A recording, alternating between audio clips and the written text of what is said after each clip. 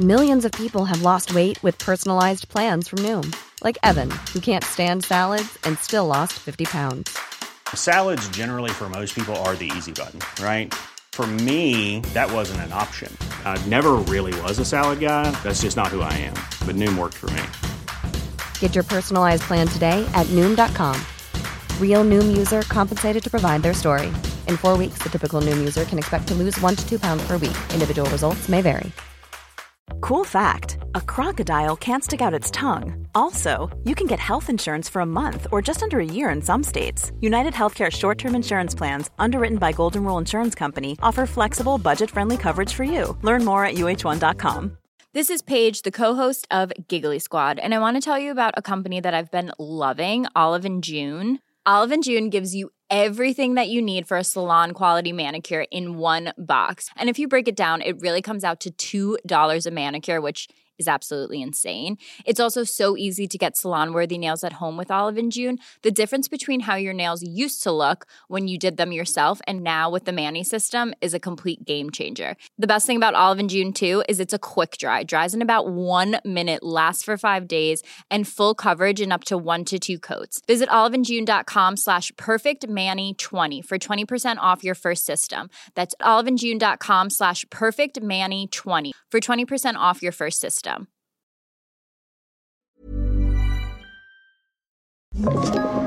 Podplay.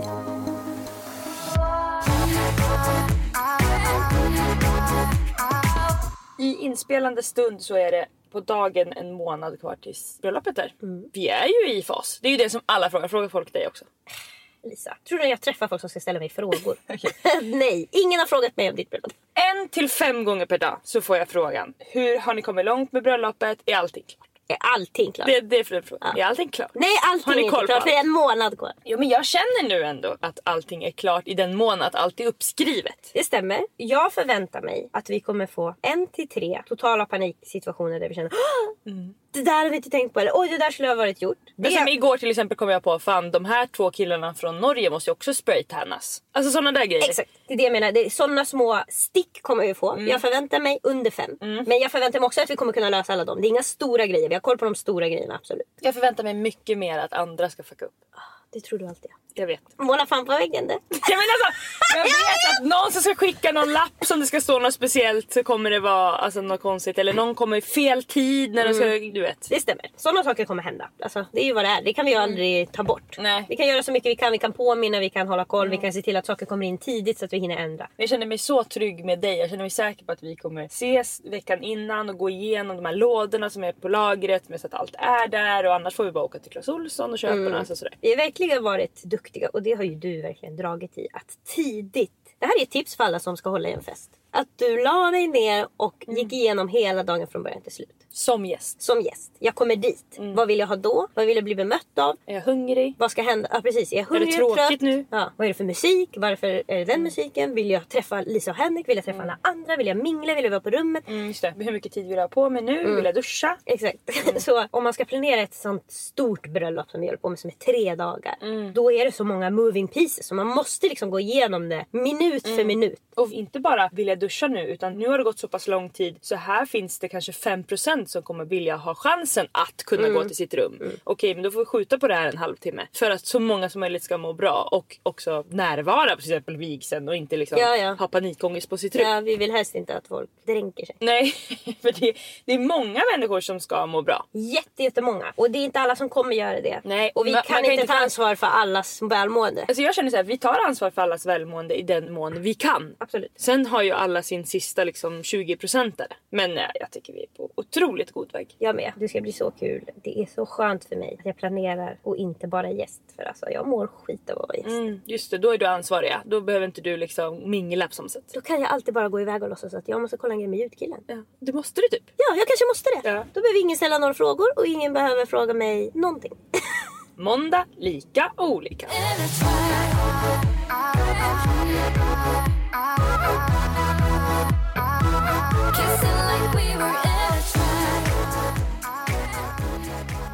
Ja, ni kan höra på min röst att jag har varit förkyld och det tänker jag inte prata mer om nu. Utan det jag ska prata om är att innan jag var förkyld så var det så att min systers äldsta son, han fyllde 6 år. Din stora kärlek. Mitt livs stora kärlek. Han har gått på gymnastik. Och det här, alltså, han har älskat det. Och han har pratat mycket om det. Och han har visat mig många av sina tricks. Jag har sett honom gå från en hjulning som är som liksom bara en groda som vänder på sig.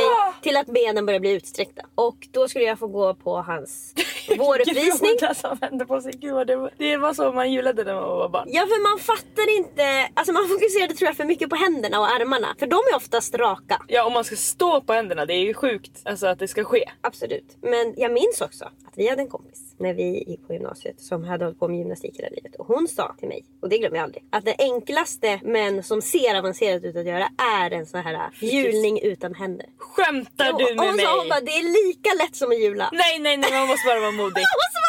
Oh my god, att vi aldrig lärde oss det. Det hade passat oss jättebra. Det hade passat oss jättebra. Det hade passat våra egon väldigt bra. Men oh my god, det är enklast. Hon sa att hon bara, alltså, om man verkligen vill liksom, hon bara som ser svårt ut men som är skitlätt, då är det jula utan händer. Ja, för det är bara inte stoppa ner händerna. Ja, det är bara att göra så här. För det minns man ju, men det var inte så att man höll upp kroppen med händerna. Absolut inte. De bara farten kommer från röva. Det hade jag, fan jag ångrar mig nu. Det är för sent nu. Det är verkligen för sent. Fuck. Om någon frågar dig nu, är det något du ångrar i livet? Då kommer du säga. Då jobba på afterski och det. Då har vi 2 på listan. Att jag inte åker jobba på afterski. Tänk vad det kommer fyllas på i livet. Ja, när vi liksom går till andra halvan. Gud ja, det... När vissa saker är för sent. Och för oss är det hittills bara 2 saker för dig. Att jobba på afterski. Är det något för dig? Också julningen kanske? Jag tror jag måste lägga till julningen. Men i alla fall så går jag på den här uppvisningen. Och du förstår, alltså, något som jag verkligen har pratat om är att jag nästan inte kan ha barn. Därför att jag dels skulle må så jävla dåligt om de blir utfrysta. Eller som de får sådana där pisknegativa. Alltså man blir piskad av att man är bortvald. Alltså bortgjord. Som alla är med om alltså, i barndomen. Det är absolut, bara, alltså, alla. Mer eller mindre. Ja, för det kan vara väldigt lite som triggar det. Det kan vara bara att man säger, ska vi gå till maten? Och så är det ingen som hör den. Och så går de och då bara, Ja, eller bara det här som också hände att nej, vi vill inte leka 3 och så mycket. Det är bara liksom vi 2 och så kommer barnet hem och säger att liksom, Linda vill inte, jag får inte leka för hon ska leka med. Ja, och då fattar man ju som vuxen vad som har hänt. Ja, alltså för mycket förstår man. Ja, för mycket förstår man och alltså ens hjärta lappas aldrig ihop igen. Och en annan grej som jag verkligen har sagt som jag inte heller kommer klara av är om mitt barn som jag har ska då göra saker och jag ska behöva se det här. Bevittna att ett barn nu jular som det har övat på. Ja. Så att jag är ju nervös inför att jag ska kolla på den här uppvisningen. För att jag vet ju vad det är jag kommer få se. Och för mig räcker det ju att han liksom kan hålla i en skruvmejsel så tappar jag det och blir oh my god. Han håller i det. Alltså jag blir helt, jag klarar inte av det. Så när vi går på den här, för det första så kommer in en grupp som är liksom 2-3 år gamla. Då vill jag gråta för att jag ser ju olika små individer. Jag ser en liten tjej med en tofs som går och håller i de håller i saker och vet att de tittar så mycket ju. De tittar runt och vad ska hända? Och sen gör de upp som de säger och så är de ner som de säger. Lite efter läraren. Självklart. För att det finns ju alltid barn då som man kan säga direkt, ja där är det 3 som kommer få ADHD-diagnos. För de har ju redan gått iväg, de snurrar iväg åt ett eget håll. Det finns entertainers i gruppen ser jag, för några ställer sig upp och ska komma upp och de vill att alla ska kolla på dem. Alltså det är liksom, man kan se så tidigt vad det kommer bli. Och jag ser ju också mig själv där som det är då liksom jättegullig liten men som gör exakt som man ska, gör alltid rätt takt, kolla surt om någon fuckar upp. Alltså det är liksom, jag ser det. Och när min systers barn kommer in, då, alltså jag gråter inte ens sådär, men jag känner ju alltså att... Du kanske skulle gråtit om du inte hade hållit emot, eller? Jag vet inte om jag hade gjort det, men jag känner ju att jag vill att han ska se att jag är där. Det är så många i publiken. För ditt stöd. Jag vill ju säga att han, hallå, vill jag ropa. Och då tänker jag, varför, det kan man väl göra. Eller vadå? Alla föräldrar här vill ju ropa sitt barns namn. Absolut. Så att den ska se vart jag sitter. Ja, det gör de väl. Då har han ändå 2 föräldrar där, men jag tycker ändå han borde kanske se vart jag sitter. Verkligen. Det är viktigt för mig. Så jag försöker ropa och jag sitter bredvid David. Så jag ropar liksom när han går förbi. Så ropar jag så här, Lukas! Så att han ska fatta vart han ska vända sin lilla huvud. För jag ser hans ögon bara trummar. Man minns ju också hur mycket man letade i publiken. Man hittar ingen. Nej. Man tittar, man skannar. Men det enda man tänker på är varför hittar jag ingen. Så man hittar ingen. Ja, så jag ropar Lukas! Och han hör inte mig. Så då ska David ropa. Och alla som har träffat David vet att han kan inte skrika. Om han skulle skrika på mig så skriker han så här, Emilie! Så ingen har hört. Alltså han höjer rösten pyttelite mer än när jag pratar. Han tycker också då att jag alltid är för högljudd och säger att jag höjer rösten när jag själv tycker att jag knappt höjt rösten. Och då säger jag till honom, du behöver inte skrika för du kan inte skrika. Och när vi kommer hem sen så säger han till mig, jag kan visst skrika. Då säger jag, 16 års erfarenhet säger nej. Och då säger han, ska jag skrika? Och då får jag första gången höra hur han skriker när han tar i. Du skämtar nu. Det borde han aldrig göra igen. För det är som att det inte funkar för hans röst. Han överansträngde den då. Då skrek han? Han skrek Emelie. I hela lägenheten.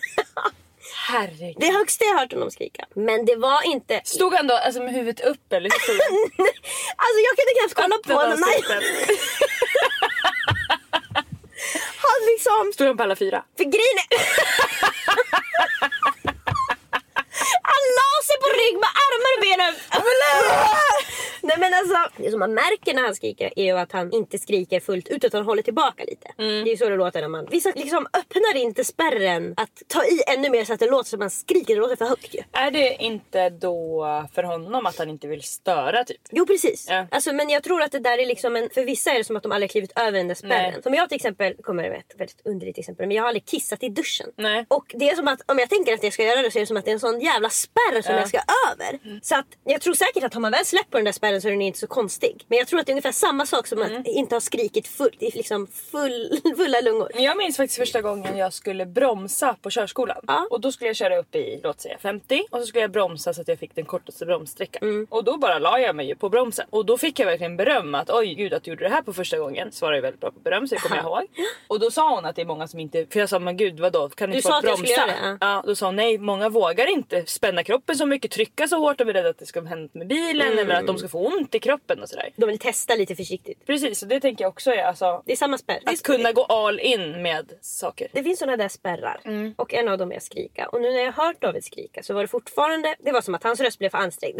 Det var inte bra. Han borde aldrig mer göra det. Alltså, han borde gå tillbaka till sina halvskrik som han har gjort hela livet. För att det där vill jag inte behöva höra igen. Men när vi är på uppvisningen. Så du och jag har ju dansat jättemycket. Och då är det såna uppvisningar. Och de håller på för länge. Det är liksom, det är för att alla vill ju få komma fram och göra sina 3 minuter. Och de har övat en hel termin. Och man kan inte ha flera dagar för att det har inte dansskolan råd med. De hyr lokalen en dag. Ja, och då får föräldrar tyvärr sitta där alldeles. Man skulle kunna få en slott. Jag håller med. Men det är väl också roligare att det är en full publik än att det bara är 20 föräldrar. Just. Du har helt rätt. Ja, det är tyvärr så här det ser ut. Och det är en del av att ha barn, att man måste gå på dansvisning och kolla på andras barn dansa i 3,5 timmar och sen få se ditt barn dansa i 2,5 minuter. Och det är det liksom, priset man betalar och det är det ju värt. Och då så kommer jag på, tycker jag faktiskt, hur man kan lösa så att det ska bli trevligt på de här grejerna. Därför att det som är tråkigast att kolla på är ju de som är halvbra. Som inte är jättedåliga, men de är inte heller så bra att de är underhållande. Men de som är roligast att kolla på, det är ju då 3-åringarna. För alla blir glada. Här kommer in småttingarna. Det vill vi kolla på. Alltså de kan ju få gå runt hur länge som helst. I lika kläder. Precis, de har tagit på sig lika kläder. De är ju fina, Lisa. De är nervösa. De har frågat de har satt upp håret. Alltså i en tight tofs så att det syns att det här är någon som har borstat. Någon har små flätor. Alltså de kan man ju titta på jättelänge. Och den andra som också behövs är en gamlinggrupp. Det är det för sällan. För det var det på den här dansuppvisningen. Golden Girls heter de. De var alltså i alla fall 60 plus. De var alla pensionärer som höll på med gymnastik. Fan vad modiga som har uppvisning med barn. Snacka om litet ego. Ja men det som var att de liksom... Det var inte som att de bara kollar på det här. Utan nej men det är det jag menar. Det är så här, kolla på barnen och kolla på oss. Ja, alltså... kolla vad kul. Jag tror att det var också lite så här. Man kan ha kul när man är gammal vill de säga. Den här gruppen finns om de vill gå med. Det kanske sitter en mormor i publiken som har hållit på med gymnastik när de var yngre men nu inte har gjort det på ett tag. Och det var liksom... De kunde göra nästan vad som helst och få otroliga applåder. Barnen kan göra nästan vad som helst och få otroliga applåder. Så jag menar man måste liksom lägga in såna injektioner. Vart femte nummer måste vara ett jippo. 100%. Då ska det in gamlingar som dansar eller gör något annat som gamlingar inte brukar göra. De har tyvärr alltid från ung till gammal. Så att, alltså, det är så långt i mitten där det är det här liksom 9-åringarna. Exakt som är tråkigast. Det är där de måste slänga in. Nu kommer minstingarna igen. Nu blir alla jätteglada. Det kan man springa in den fram och tillbaka. Vi blir hur glada som helst.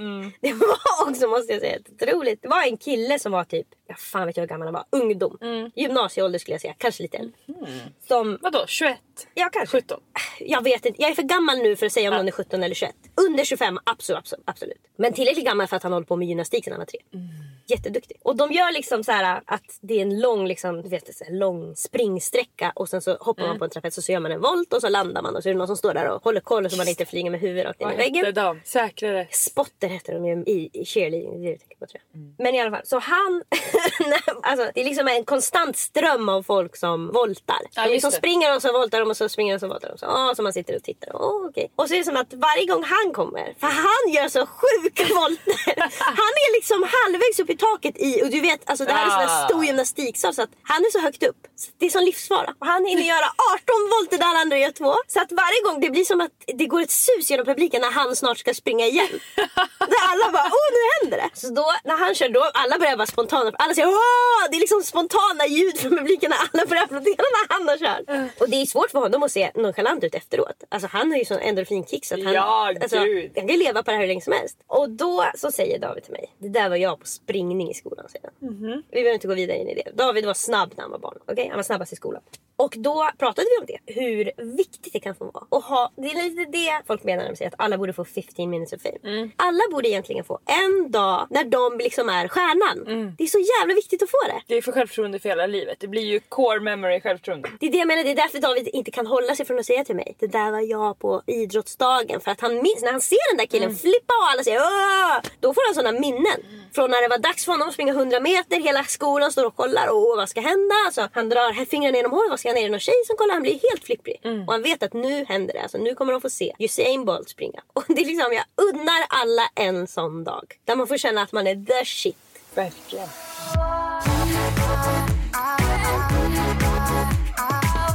Om jag säger seamless rib. Ja, då säger jag ursäkta. Det är så att vi är sponsrade av fantastiska Björn Borg. Och seamless rib är ett set som finns i flera olika färger. Min favorit är den kolsvarta. Inget träningssätt har någonsin suttit så bra på kroppen. Jag håller verkligen med. High waist och också toppen slutar inte precis under brösten. Den är långt ner. Toppen är fantastisk. Och det som är att träningskläder är ofta snortajta. Alltså de här är så mjuka. Jättemycket som en klapp. Kan jag få bli klappad när jag tränar? Exakt. När jag tar på mig byxorna då klappar de hela mina lår, rumpan, vaderna. Hela underdelen av min kropp får bli klappad av seamless rib. Och man kan sätta ihop dem också. Liksom så att det inte är så mycket glipa.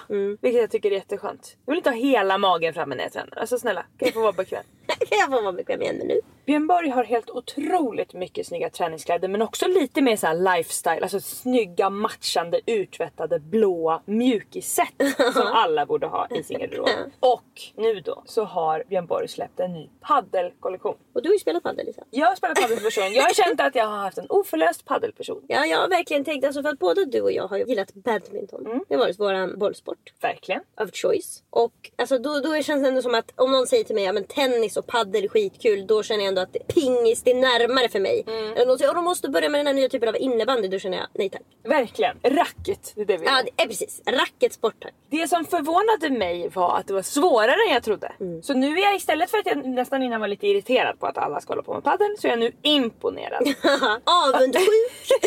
Men det var verkligen, jag fick verkligen kämpa och du vet, man tappade bollen och det var liksom, man var tvungen att ta i ganska hårt. Alltså det är verkligen en träningsform. Så det jag kände då var ju också att när man gör det här svåra, då måste man i alla fall få på sig en sån här jävla kjol som man ser otroligt ut. Verkligen. Alltså varenda gång man gör någonting som kräver någonting så ska man ha på sig något snyggt. Det stämmer.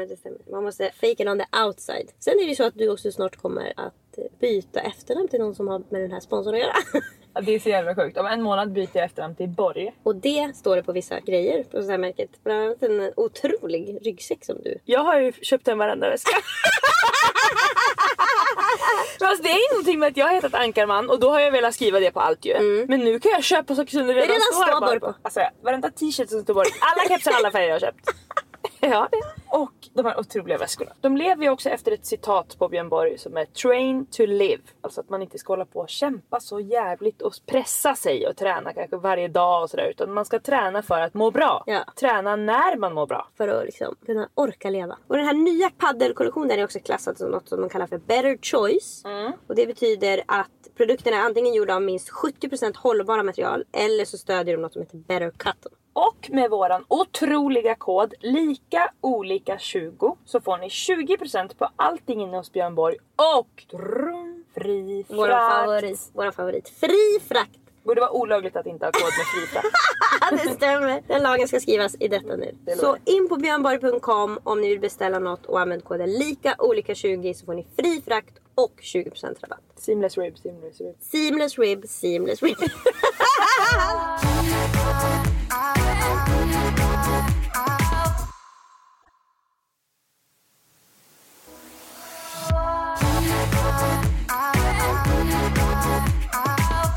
fick höra att min pojkvän var otrogen. Öppna mailkorgen!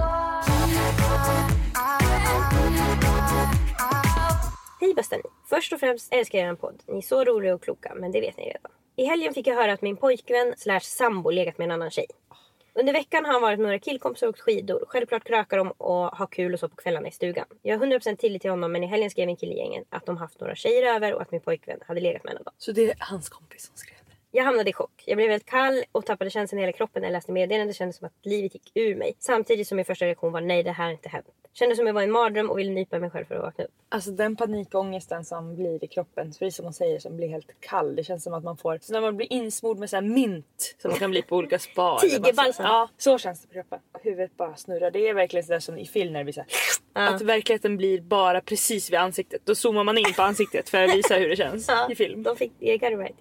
Jag försökte ringa min pojkvän, men han svarade inte. Jag fick ta på en annan kille i gänget som jag är mycket bättre vän med. Och han sa att han inte trodde det var sant och att det aldrig skulle hända. Vilket jag också kände. Här nämnde vännen också att min pojkvän och killen som skrivit till mig hade bråkat under kvällen. Vilket kanske förklarar en del. Tyvärr var han som jag pratade med inte i stugan. Vid det tillfället kunde jag inte leta upp min pojkvän för att be honom ringa mig. Men jag trodde självklart på hans ord och jag ville höra sanningen från min pojkvän. Tills dess försökte jag inte tänka på det och sov på saken istället. Om man skulle ta helikopter dit.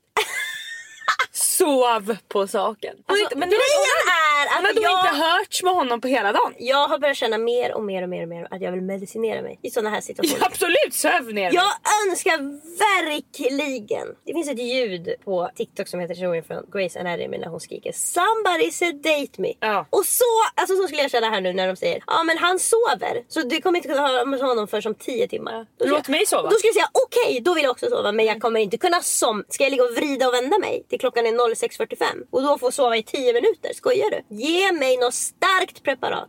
Alltså, någon med en kloroformhandduk kommer lägga den över min käft så jag kan bara somna in. Morgonen efter fick jag tag på min pojkvän och han berättade sanningen. Som jag trodde hade han inte varit otrogen. Allt grundade sig att de hade bråkat och den andra killen ville förstöra för min pojkvän. Nu har de löst sitt, men det jag vill lyfta är varför i helvete blandar de in mig? På grund av det här meddelandet fick han mig att börja tvivla och framförallt så mådde jag skit. Jag trodde jag skulle få en panikångestattack när jag läste meddelandet. Jag blev ett offer i ett bråk mellan de här två männen. Jag var inte ens på plats och den här killen som jag knappt kände försökte verkligen psykiskt trycka ner mig. Vem gör en så mot en annan människa? Sjukaste beteendet jag stött på. Hoppas ni kan diskutera lite om detta om det finns något jag kan göra. Alltså han har ju inte tänkt en sekund på henne. Absolut han har ju bara velat göra illa. Det här är verkligen många killars MO. Det är lite det som gör att de skickar dickpics. Därför att de tänker bara på sig själva och aldrig på den som får ta emot. De tänker aldrig på mottagaren. De säger bara det de själva vill säga rakt ut. Din grundirritation också ju i Pam och Tommy var ju att det var ju Pam som råkade illa ut fast det var ju Tommy som skulle få skit av den här byggkillen. Det var ju därför 100%. Den här videon liksom överhuvudtaget tillfångatogs. Tillfångatogs. Kidnappade. Ja, så ofta är det ju tjejen som får skiten. Liksom. Men det här är liksom, jag tycker det här är lite samma. Det här är så här prankkultur. Alltså det här är något som tyvärr killar är på internet. Killar kollar på prankvideos. Som är fake. Men mycket handlar ju om också, alltså det känns som att det är så mycket på internet som också är så här: du får 5 miljoner eller så måste du smälla din mamma över ansiktet så de bara kör värsta släpp hur mycket som helst. Det är liksom de här konsekvenserna är inte så påtagliga på internet alltid. Av vad det egentligen kan innebära att behöva göra vissa saker. Nej gud, det är aldrig ett prat efter. Nu kränkte du mig. Nej. Och jag upplever verkligen också att det är, alltså det är som att man tror att det ska utspela sig som en filmscen. Att man ska höra av sig och säga han har varit otrogen och det ska bli, hon ska då komma dit, dra nycklarna längs hans bil, hon ska bajsa i liksom brevlådan, hon ska bränna ner hans hus, kasta ut hans tröjor, fimpa i hans PlayStation. Det är liksom sådana där saker vi tror ska hända när vi gör såna här saker. Det är för som att ilska var den enda svaret, men som vi, väldigt många av oss vet av erfarenhet är att det allra mesta som händer när man säger att någon var otrogen är bara att någon blir jätteledsen. Paret kanske till och med fortsätter vara tillsammans, men de bråkar bara mer eller är mer ledsna eller mer frånvarande. Det är liksom ytterst sällan som jag har hört om någon som hämnas på någon som har varit otrogen. Det är ju i musikvideos och filmer liksom. Ja, det är säkert vissa som har gjort det, men jag känner också att de har gjort det för att de har sett det i musikvideos. Verkligen, men det jobbigaste som jag kan tänka mig för henne är ju att det kommer alltid ligga kvar 2% i det här kanske var sant. Ja, hon var i alla fall tvungen att ta till sig att det här skulle kunna hända. Ja, precis. Exakt. Och det sätter ju sina spår i hjärnan.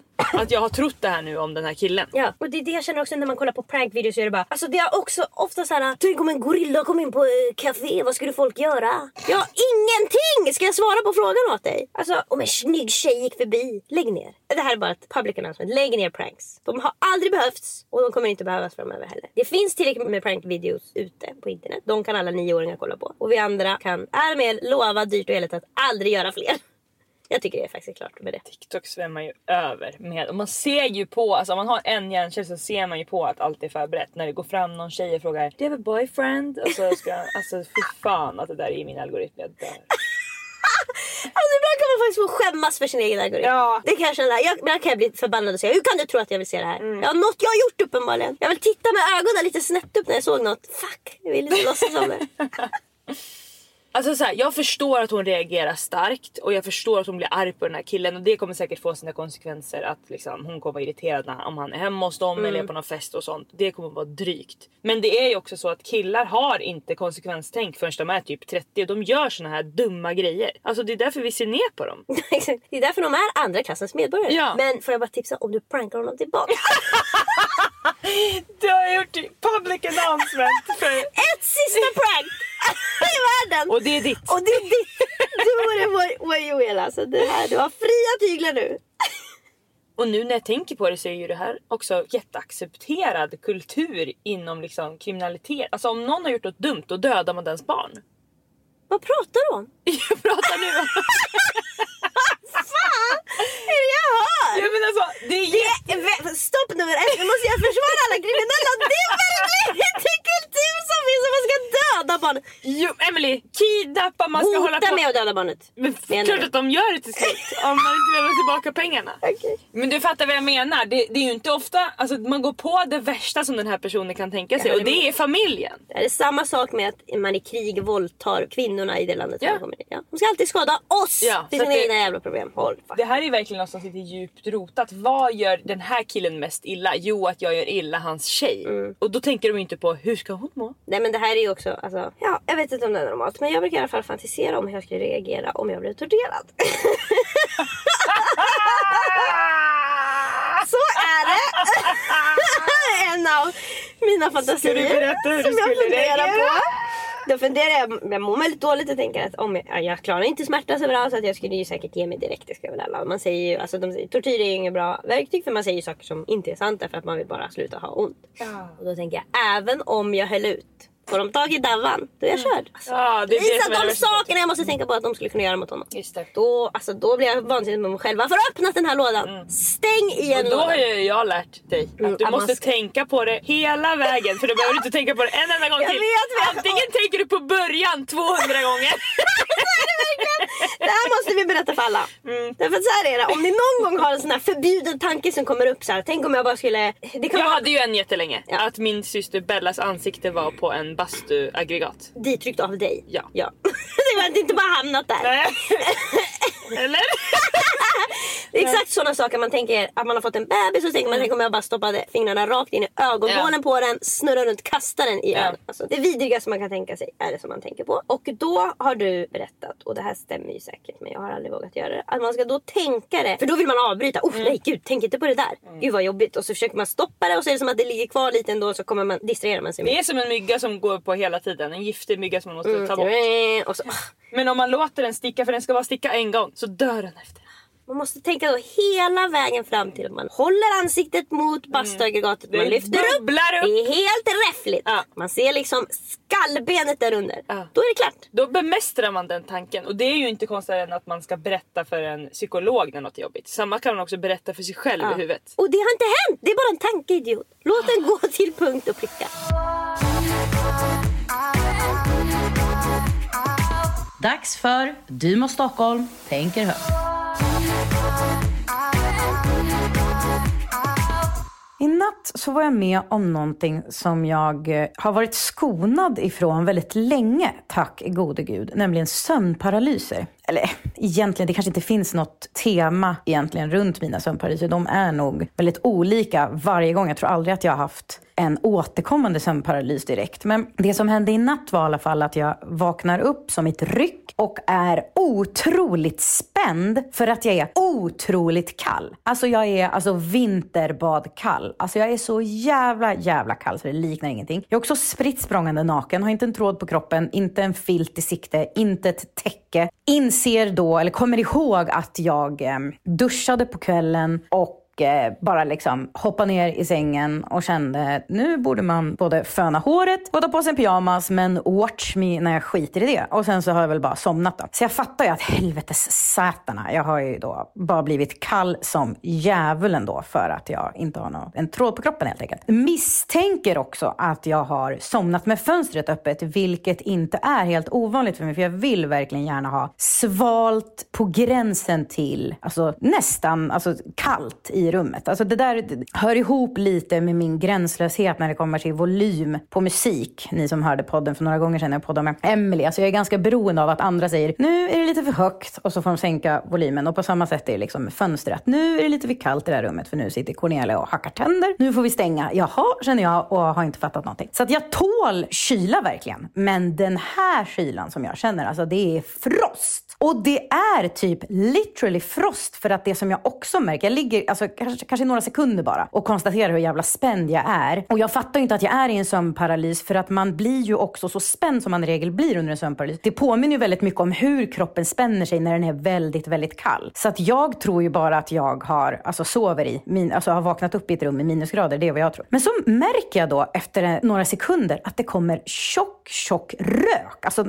Cigarrök ut ur min mun. Och då känner jag, det här, hur kallt är det i det här rummet? Alltså jag måste verkligen skärpa mig med det här med att sova med öppet fönster. För det här är ju, jag kan ju ha dött. För jag vet ju då att, för det känns ju där och då, känns det ganska rimligt. För när man är ute och det är jävligt kallt så kommer det dimma, höll jag på att säga, ur munnen. Det är väl inte det. Det är väl ånga, eller vad vet jag, på fråga. En 5:e-klassare som är så jävla smart. Något kommer ju ur truten som ser ut som ciggrök. Och nu är det liksom cigarrök ut ur käften. Så jag känner att vad fan är frågan om? Förstår också att en sån här chans får man bara en gång i livet. Så att jag vill ju känna på den här röken förstås. Och det är då jag förstår att jag måste befinna mig i en sömnparalys. För när jag då ska ta upp mina händer och försöka liksom kupa. Jag blir så sugen på att liksom försöka formar eller fånga eller bara känna den här täta röken. Inser att det då inte går och fattar att okej, jag är i en sömnparalys. God damn it. Here we go again.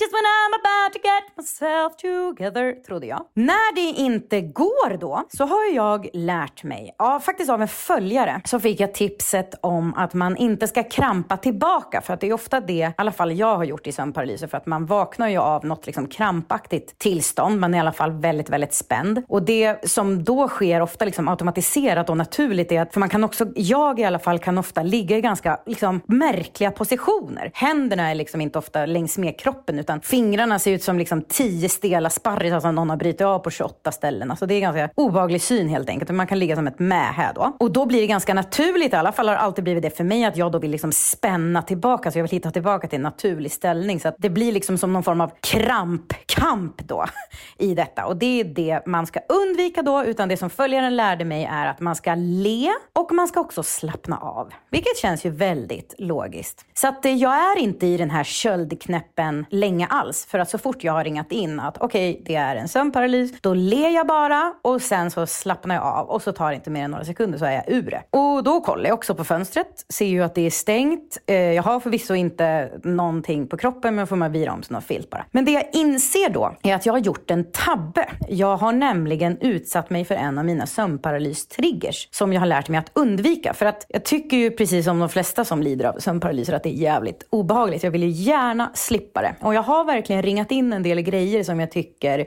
som jag ser som liksom en röd tråd. Att väldigt ofta när jag har varit med om detta så triggas sömnparalyserna då. Så det som jag hör så fort jag har liksom fått en normal kroppstemperatur, eller om jag haft det hela tiden, allt var en psykos, alltså vem fan vet. Får man fråga Anders Hansen då. Men så fort jag har fått den här kroppstempen och virat om mig i filten så hör jag att det är en podd på. Och då förstår jag att just det, jävlar i helvete. Då har jag gjort det igen. Jag har alltså glömt att trycka på måne och att mobilen ska bli tyst efter att poddavsnittet är avslutat. För det är verkligen någonting som varje gång jag har haft en sömnparalys så har min mobil varit igång på full karriär. Och då känns det känns inte helt ologiskt. Jag behöver inte hålla en jävla TED-talk om det där. Men det känns inte helt ologiskt att hjärnan då inte liksom helt får koppla av det, utan den ligger väl, trots att jag sover så ligger väl den och tar in massa jävla information. Och det är höga liksom reklaminslag helt plötsligt, bla bla. Men jag vet inte, men det har i alla fall verkligen triggat. Så att när jag tabbar mig och glömmer ställa in den här sovfunktionen så kommer ganska ofta sömnparalyserna som ett brev på posten. Jag har också noterat att alkohol kan vara boven. Det kan verkligen vara en trigger. Inte liksom vanlig after work alkoholintag, utan när man verkligen liksom har suttit 4 kompisar runt ett bord till 4:30 på morgonen och tjatat. Det hatar sömnparalysdemonerna. De vill aldrig att man ska ha så trevligt, så då straffar de en som jävlen själv. Sen så ska man heller inte unna sig och tro att det är trivsamt och mysigt med en liten sovlampa. Jag har en sån här trevlig saltlampa som jag tycker är så jävla mysig, och ibland kan jag få för mig att goals, Tumblr girl, ska jag liksom sova med den på då. Absolut, det får du ju bittert ångra då. Så att mina 3 tydligaste trigger som är liksom lättast att åtgärda, det är att inte dricka så pass mycket så att det påverkar sömnen på det där viset att man kommer i säng väldigt sent. Ljudet från mobilen eller en tv eller en dator triggar jättemycket, och också att inte ha det helt mörkt då. Det är mina absolut bästa tips till er där ute som lider av sömnparalyser och som vill liksom kunna förekomma dem då. Jag tycker verkligen också att ni ska testa det här, att när ni väl befinner er i en sömnparalys, att prova le hur surrealist. Alltså det var ju så jävla sjukt om jag gjorde det första gången. Alltså man tror ju att man är i crazy town, literally. Alltså det är så jävla surrealistiskt att man får se de här vidriga, fruktansvärda grejerna, och så ska man bara le som att det här påverkar inte mig alls. Alltså måste det se ut som en psykopat. Men det är bara skita i det, för att om det gör att du blir befriad från det, så ja, alltså perfekt. Så prova de här tipsen om ni likt mig och Emily har problem med sömnparalyser. Så ska jag nu gå och föna mitt hår och ta på mig en pyjamas som en vanlig jävla människa. Ja, sömnparalyser är ju alltså ett djävulens påfund. Det finns väl en anledning till att man förut trodde att det var djävulen då, eller demoner som kom in och... Ja, eller bara att vi alla tror på spöken. Alltså. Ja, svårt att inte göra det när man har vaknat. Så det hänger folk över en. Man sover. Jag måste faktiskt säga, alla tipsen är jättebra. Jag tror inte... Alltså, det här kan man ju verkligen... Om inte det här är ens trigger så kan man ju verkligen känna efter, vad är mina triggers? När brukar jag få de här sömnparalyserna? Jag har aldrig ens till exempel reflekterat över det, och jag får ju sömnparalyser ganska ofta. Alltså, inte sådana där riktiga där jag ligger... Det har hänt med bara enstaka gånger där jag ligger och bara... Oh my god, hur kan det vara en man med en yxa här inne liksom? Men väldigt ofta så liksom öppnar jag ögonen lite innan jag vaknar och ser, alltså till exempel, jag har ju en återkommande att jag ser ett ansikte som är väldigt likt ditt ansikte.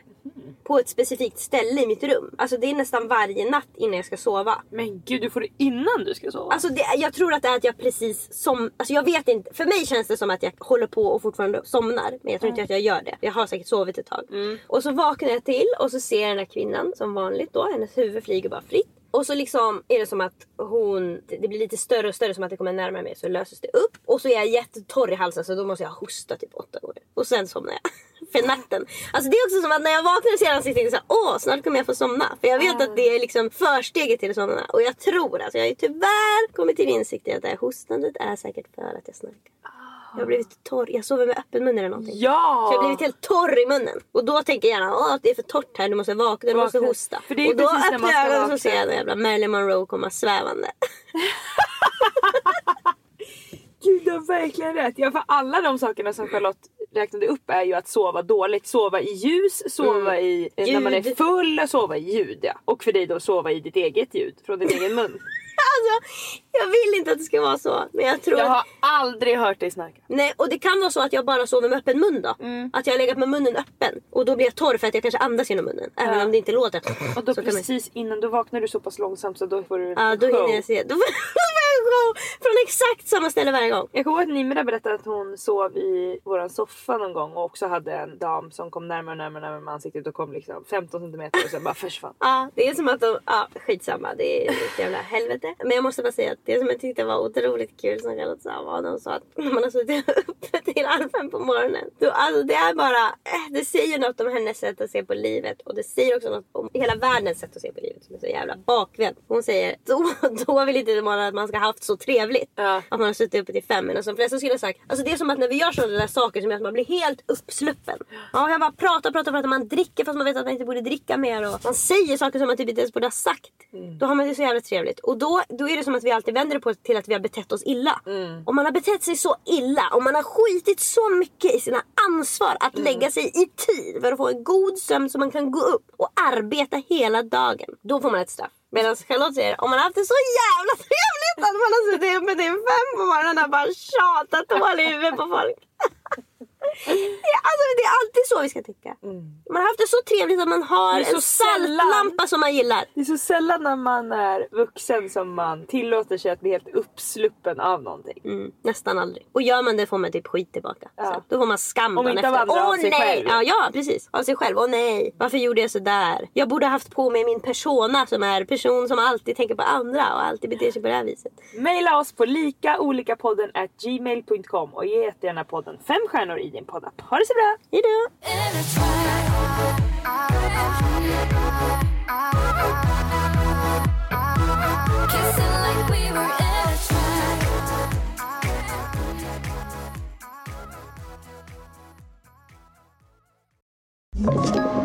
Podplay.